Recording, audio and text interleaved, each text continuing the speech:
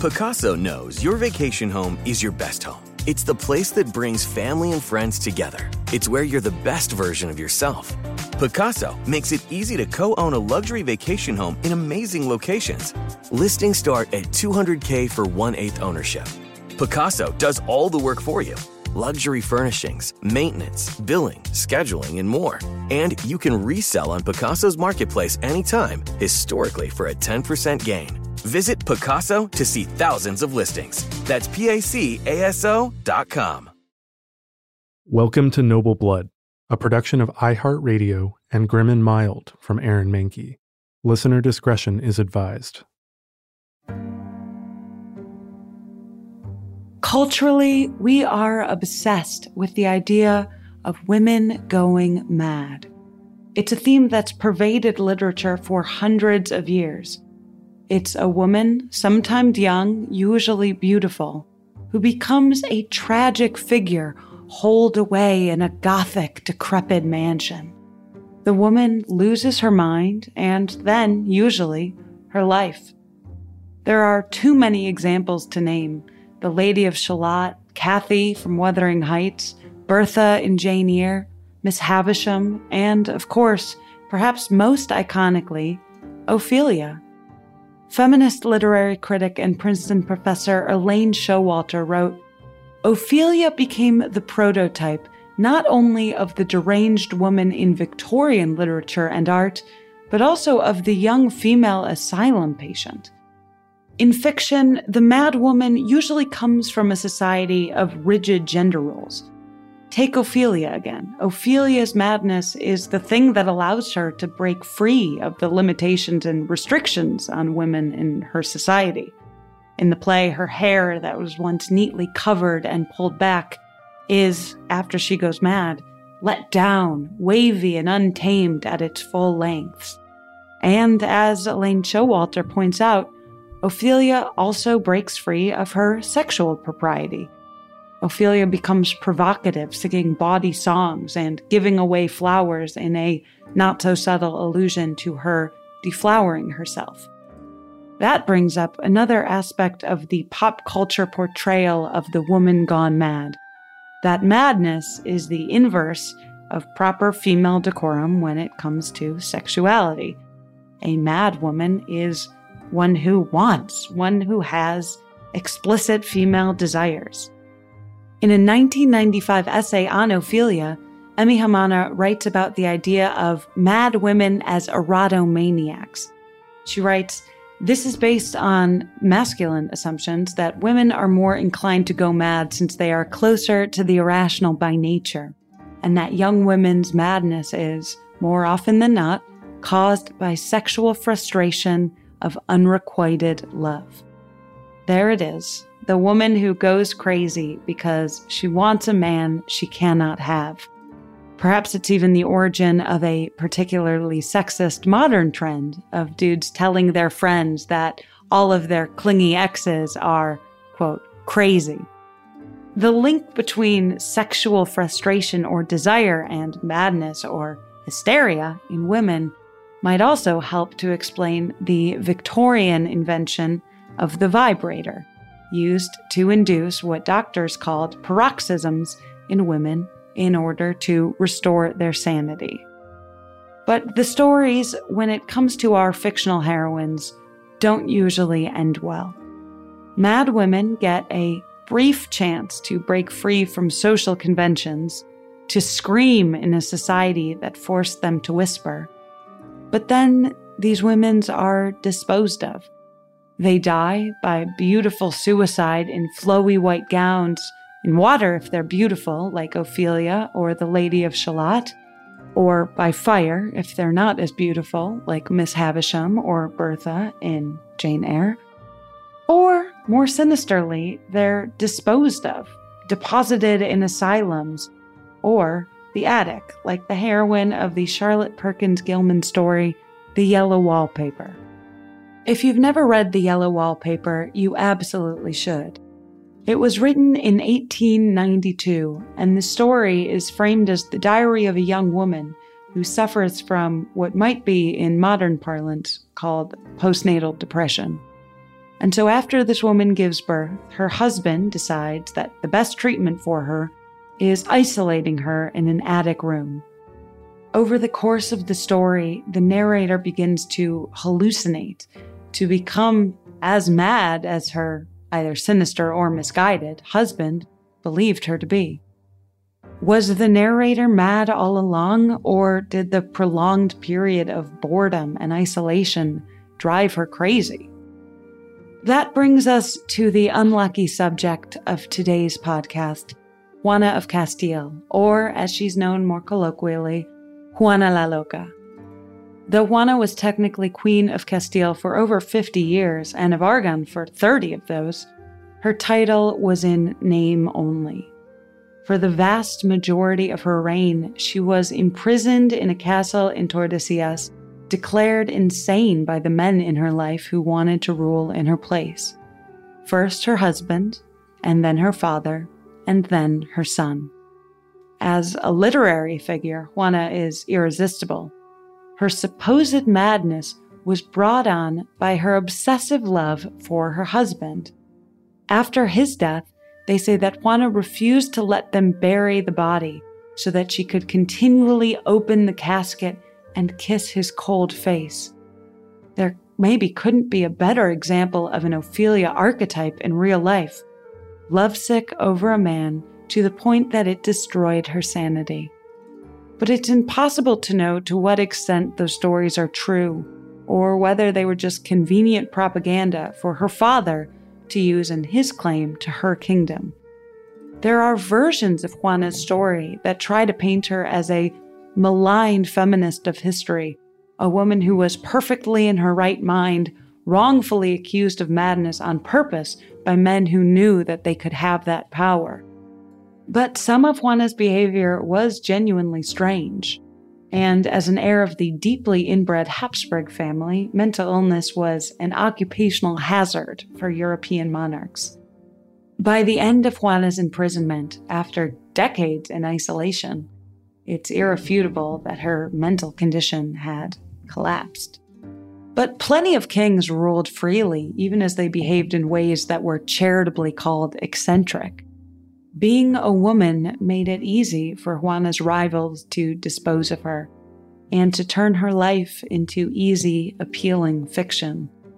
She's the type of story about a mad woman that we can't help but want to tell over and over again. I'm Dana Schwartz, and this is Noble Blood.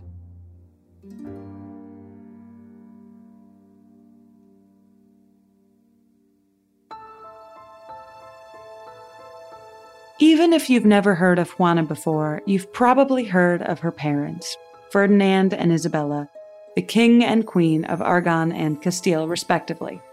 But their union meant that the pair of them ruled a dynastically united Spain. The two of them are famous for funding Christopher Columbus's exploration of what was then called the New World, and for being the Catholic monarchs that began the Spanish Inquisition and forced the conversion of all of the Jews and Muslims in Spain. You've probably also heard of Juana's younger sister, Catherine of Aragon, who became Henry VIII's first wife. Juana was never supposed to be a queen. She had an older brother and an older sister in line before her. But still, when she was young, she was incredibly well educated, so that one day she would be ready for an advantageous marriage. That means that she was taught all of the languages of the Iberian Peninsula, Castilian, Catalan, and Gallico-Portuguese, as well as French and Latin. To her religious parents' dismay, as she was educated, Juana became something of a religious skeptic. But none of that mattered really when she turned 16, and it was finally time for her to fulfill her real purpose, marriage. Juana was betrothed to Philip of Flanders, Duke of Burgundy, also known as Philip the Handsome. This is where I will say, if you are near your phone or a computer, you should absolutely Google a photo of Philip the Handsome, just to get an idea of what passed for good looks in the 15th century. Baby bangs on men were clearly a look that worked back then. But by all accounts, Philip was quite the charmer, and the pair were married, first by double proxy and then in person in 1496, when Juana arrived in Flanders with a fleet of over 100 ships. Their marriage was supposed to be on October 20th, but the story goes that Juana arrived and met Philip in person on the 19th and was so immediately overcome with love or lust that the pair of them begged to be married that very day so that they could consummate their relationship that night.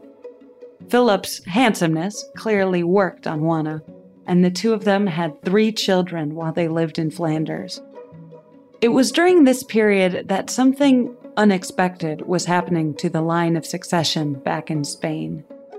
A year after Juana married Philip, her brother, Juan, the heir to the throne, died.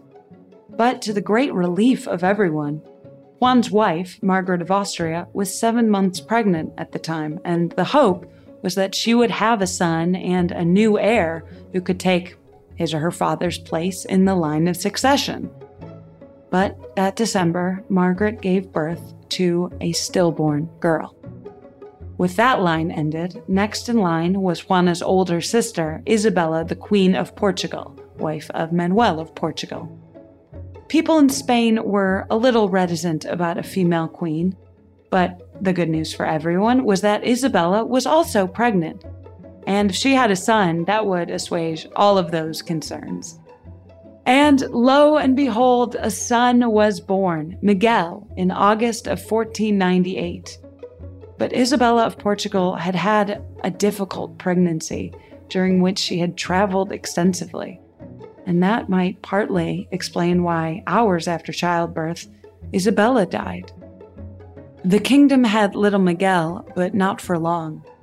The infant prince of Portugal and the Spanish kingdoms, the boy who would have united all of the Iberian kingdoms, died when he was just 2 years old in his grandmother Isabella's arms. So in just 3 years, Juana became next in line to be queen, and she was officially recognized by the legislative bodies, the Corteses. But during her time away in Flanders, rumors had already begun to spread about her mental state. Juana, who had been madly in love with her husband, Philip the Handsome, since the moment she saw him, was also wildly jealous when it came to her husband's infidelities. For what it was worth, her jealousy was merited. He was a philanderer. Once, Juana caught her husband in the throes of passion with one of her ladies-in-waiting, a woman who was known in court for her luscious, shiny, long hair. Juana sheared the woman's hair off herself and then left the locks on Philip's pillows. A Tom Hagen horsehead maneuver centuries before The Godfather. Juana desperately wanted her husband to love her, to stop his wandering eye. She tried love potions and tonics, literal snake oil, all to no effect. Juana and Philip had wild fights. Sometimes those fights would end in Philip literally confining and locking Juana in her rooms, where she would refuse food and sleep as a tactic for control. That was a frequent strategy when Juana tantrumed. In 1504, her mother Isabella was sick with a fever, and Juana went to visit her in Castile. It's unclear exactly what happened, but there was some sort of altercation there, either between Juana and her mother, or between Juana and her husband back home in Flanders, that meant that Juana wanted to go back home immediately, through France. The problem was Castile was at war with France, and it would be incredibly dangerous for her to transport herself on land. Castile might be at war with France, Juana declared, but I'm not. She was completely irrational in her determination, so much so that her traveling companion, Bishop Fonesca, had to physically take her horses back to the stables himself to prevent Juana from leaving. When Juana reached the lock stables, she screamed and shook the bars and stayed up all night, refusing the basic comforts of food or blankets. So that was Juana's reputation when, later that year, her mother Isabella died. Aragon and Castile being separate kingdoms meant that, upon her mother's death, Juana became the Queen of Castile, although Isabella had stipulated that if Juana was unfit or unwilling to rule, Juana's dad, Ferdinand, would be allowed to govern until Juana's eldest son turned 20. But Ferdinand had been ruling a united Aragon and Castile alongside his now-deceased wife, and he was not willing to let that go. With Juana and her husband still in Flanders, Ferdinand printed coins that said Ferdinand and Joanna, King and Queen of Castile, and tried to persuade the Cortes that Juana was so ill that she would not be able to govern, which led to the Cortes appointing him, Ferdinand, as the kingdom's administrator and governor, and as Juana's guardian. But Philip the Handsome, Juana's husband, wasn't going to take that sitting down. He wanted to rule Castile, and so he also printed coins with his and his wife's names. For her part, Juana attempted to dispel rumors about her insanity. She wrote a letter from Brussels to a Seigneur de Vere that I haven't been able to find translated into English, but the general idea is that she acknowledges the stories about her jealous passions, but that jealousy is a trait that she inherited from her wonderful mother, whom they all acknowledge was just one of the most excellent women in the world. But Ferdinand had already gotten the Cortes to appoint him as Juana's guardian, and Juana and Phil the Handsome were still in Flanders, so Ferdinand moved in to try to assert his power. He was also looking to edge Juana out of succession entirely by getting married again with the intention of producing an heir. Ferdinand's second wife was Germaine de Foix, the niece of Louis XII of France, and, in classic Habsburg fashion, Ferdinand's own grandniece. The two never produced an heir, and the move actually backfired on Ferdinand, whose pro-French policies only bolstered support for the husband and wife pair of Juana and Philip. With the nobles on their side, Juana and Philip made their way to Castile to try to cement their power. Although Ferdinand and Philip were rivals here, they did put their differences aside for the mutually beneficial arrangement where they met secretly to declare Juana unfit to rule because of her, quote, infirmities and sufferings. Ferdinand did briefly attempt to challenge Philip for Castile, but knowing a losing battle when he saw one, pretty quickly Ferdinand retreated back to Aragon.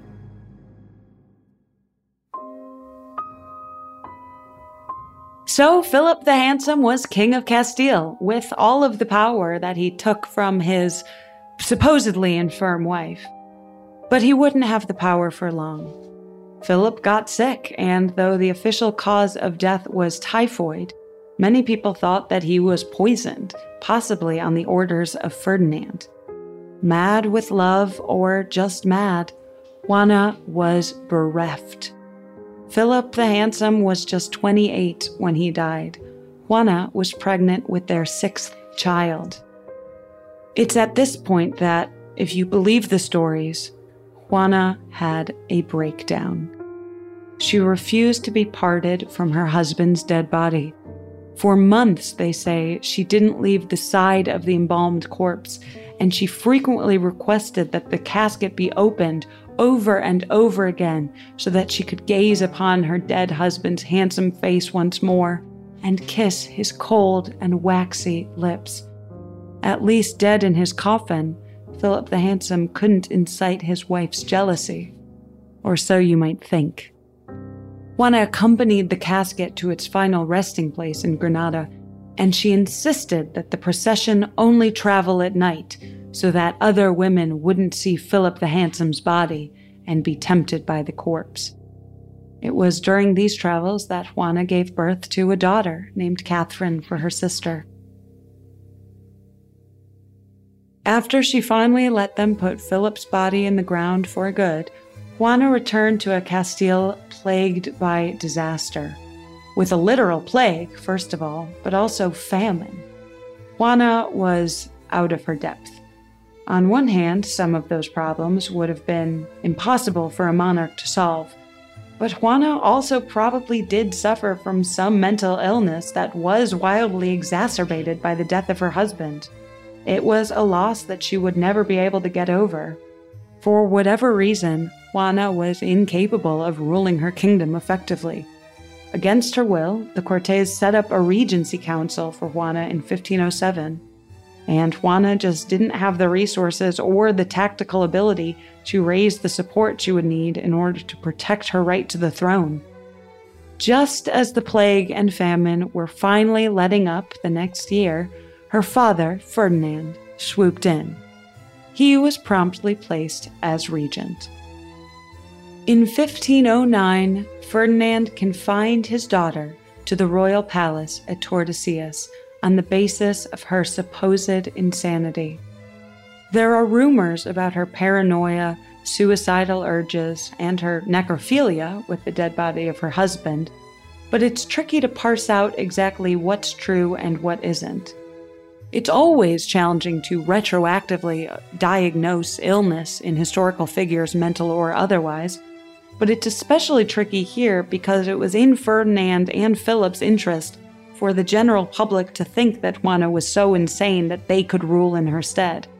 And we know for a fact that both had forged letters and documents from her at different points to suit their purposes. Ferdinand, Juana's father, was never able to have a new heir, and so, though he didn't like it, Juana's eldest son, Charles, was the heir to the thrones of Aragon and Castile. Ferdinand especially hated Charles because he was raised in Flanders, and Ferdinand saw his grandson as a foreigner. Ferdinand tried to instead put another one of Juana's sons, a younger son who was raised in Castile, next in line for the throne, but it didn't ultimately work. Charles and poor Juana were left the kingdoms jointly when Ferdinand died, although for a brief period after his death, Aragon was ruled by Ferdinand's illegitimate son Alonso. They say that for the rest of his life, Ferdinand only visited his daughter Juana twice while she was in prison. Young Charles inherited the kingdom and also custody of his mad mother in Tordesillas, where she was kept for the rest of her life. Charles V in Spain would go on to become the Holy Roman Emperor as Charles I. For 45 years, Juana remained imprisoned. There was 1 year where she was briefly freed by rebels against Charles, but he swiftly put an end to that and put Juana back in Tordesillas. Charles instituted a policy of isolation for his mother. Quote, "It seems to me that the best and most suitable thing for you to do," he wrote to her attendants, "is to make sure that no person speaks with Her Majesty, for no good could come of it." The longer Juana was confined, the worse her condition became. Although it's hard to pretend that being locked up and more or less ignored for a few decades wouldn't make someone, well, lose their mind. By the end of her life, she was paranoid that the nuns wanted to kill her. Juana refused to eat or sleep or bathe or change her clothes. She died at age 75 on Good Friday in 1555. They buried Juana in the royal chapel beside her parents and her husband. And even though her life ended there, alone and all but forgotten, all 6 of Juana's children would go on to become monarchs in their own right. France, Spain, the Holy Roman Empire, Hungary, and Portugal. Whatever mental illness they might have inherited from their mother, they also inherited her royal blood.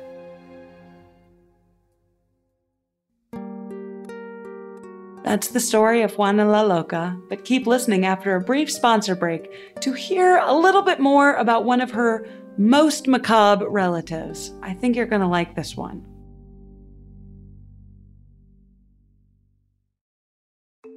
The weather is getting warmer, so it is time to say goodbye to your jackets and heavy sweaters. Hello to shorts and tees. If you are anything like me, you have this urge around this time of year to completely overhaul your wardrobe, but ideally you want to do that without spending a fortune. Luckily, I found Quince. Now I've got a lineup of timeless pieces that keep me looking effortlessly chic year after year. They have these amazing European linen dresses, blouses, and shorts from $30, washable silk tops, timeless 14-karat gold jewelry, and honestly, my new favorite pair of summer sunglasses I got from Quince. Get warm weather ready with Quince. Go to quince.com/noble for free shipping on your order and 365-day returns. That's QUINCE.com/noble to get free shipping and 365-day returns. Quince.com/noble. Rev up your thrills this summer at Cedar Point on the all-new Top Thrill 2. Drive the sky on the world's tallest and fastest triple-launch vertical speedway. And now, for a limited time, get more Cedar Point fun for less with our limited-time bundle for just $49.99. Get admission, parking, and all-day drinks for one low price. But you better hurry, because this bundle won't last long. Save now at cedarpoint.com.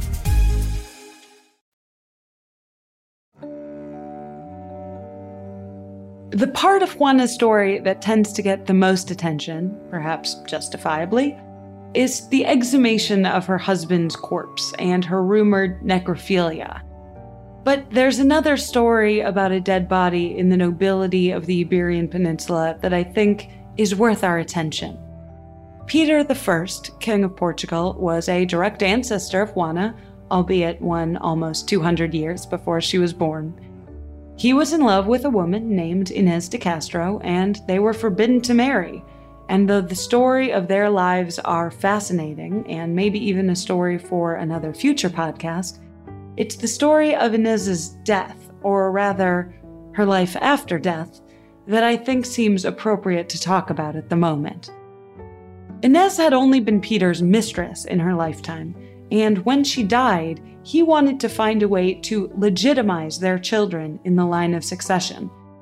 He claimed that he had secretly married Inés before she died, but there was no proof of that, and the Pope refused to recognize that secret marriage or the legitimacy of the children that they had. So, in an attempt to force the court to recognize her as the legitimate queen, and as a show of his love for her and his power, rumor has it that Peter exhumed Inés's body from her grave, dressed the body in all of the regalia of a massive coronation, dress, jewels, robe, fur, and crown, and held a coronation for his queen, even though she was just a dead body. Peter then forced every single noble in his court to kiss the hem of his dead love's robes, and then to kiss her cold, waxy hands. For what it's worth, no one ever called him Peter El Loco. But for Juana, maybe it ran in the family.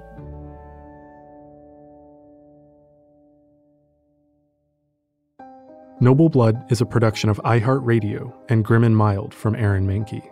The show is written and hosted by Dana Schwartz and produced by Aaron Mahnke, Matt Frederick, Alex Williams, and Trevor Young.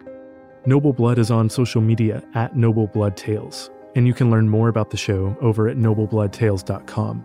For more podcasts from iHeartRadio, visit the iHeartRadio app, Apple Podcasts, or wherever you listen to your favorite shows.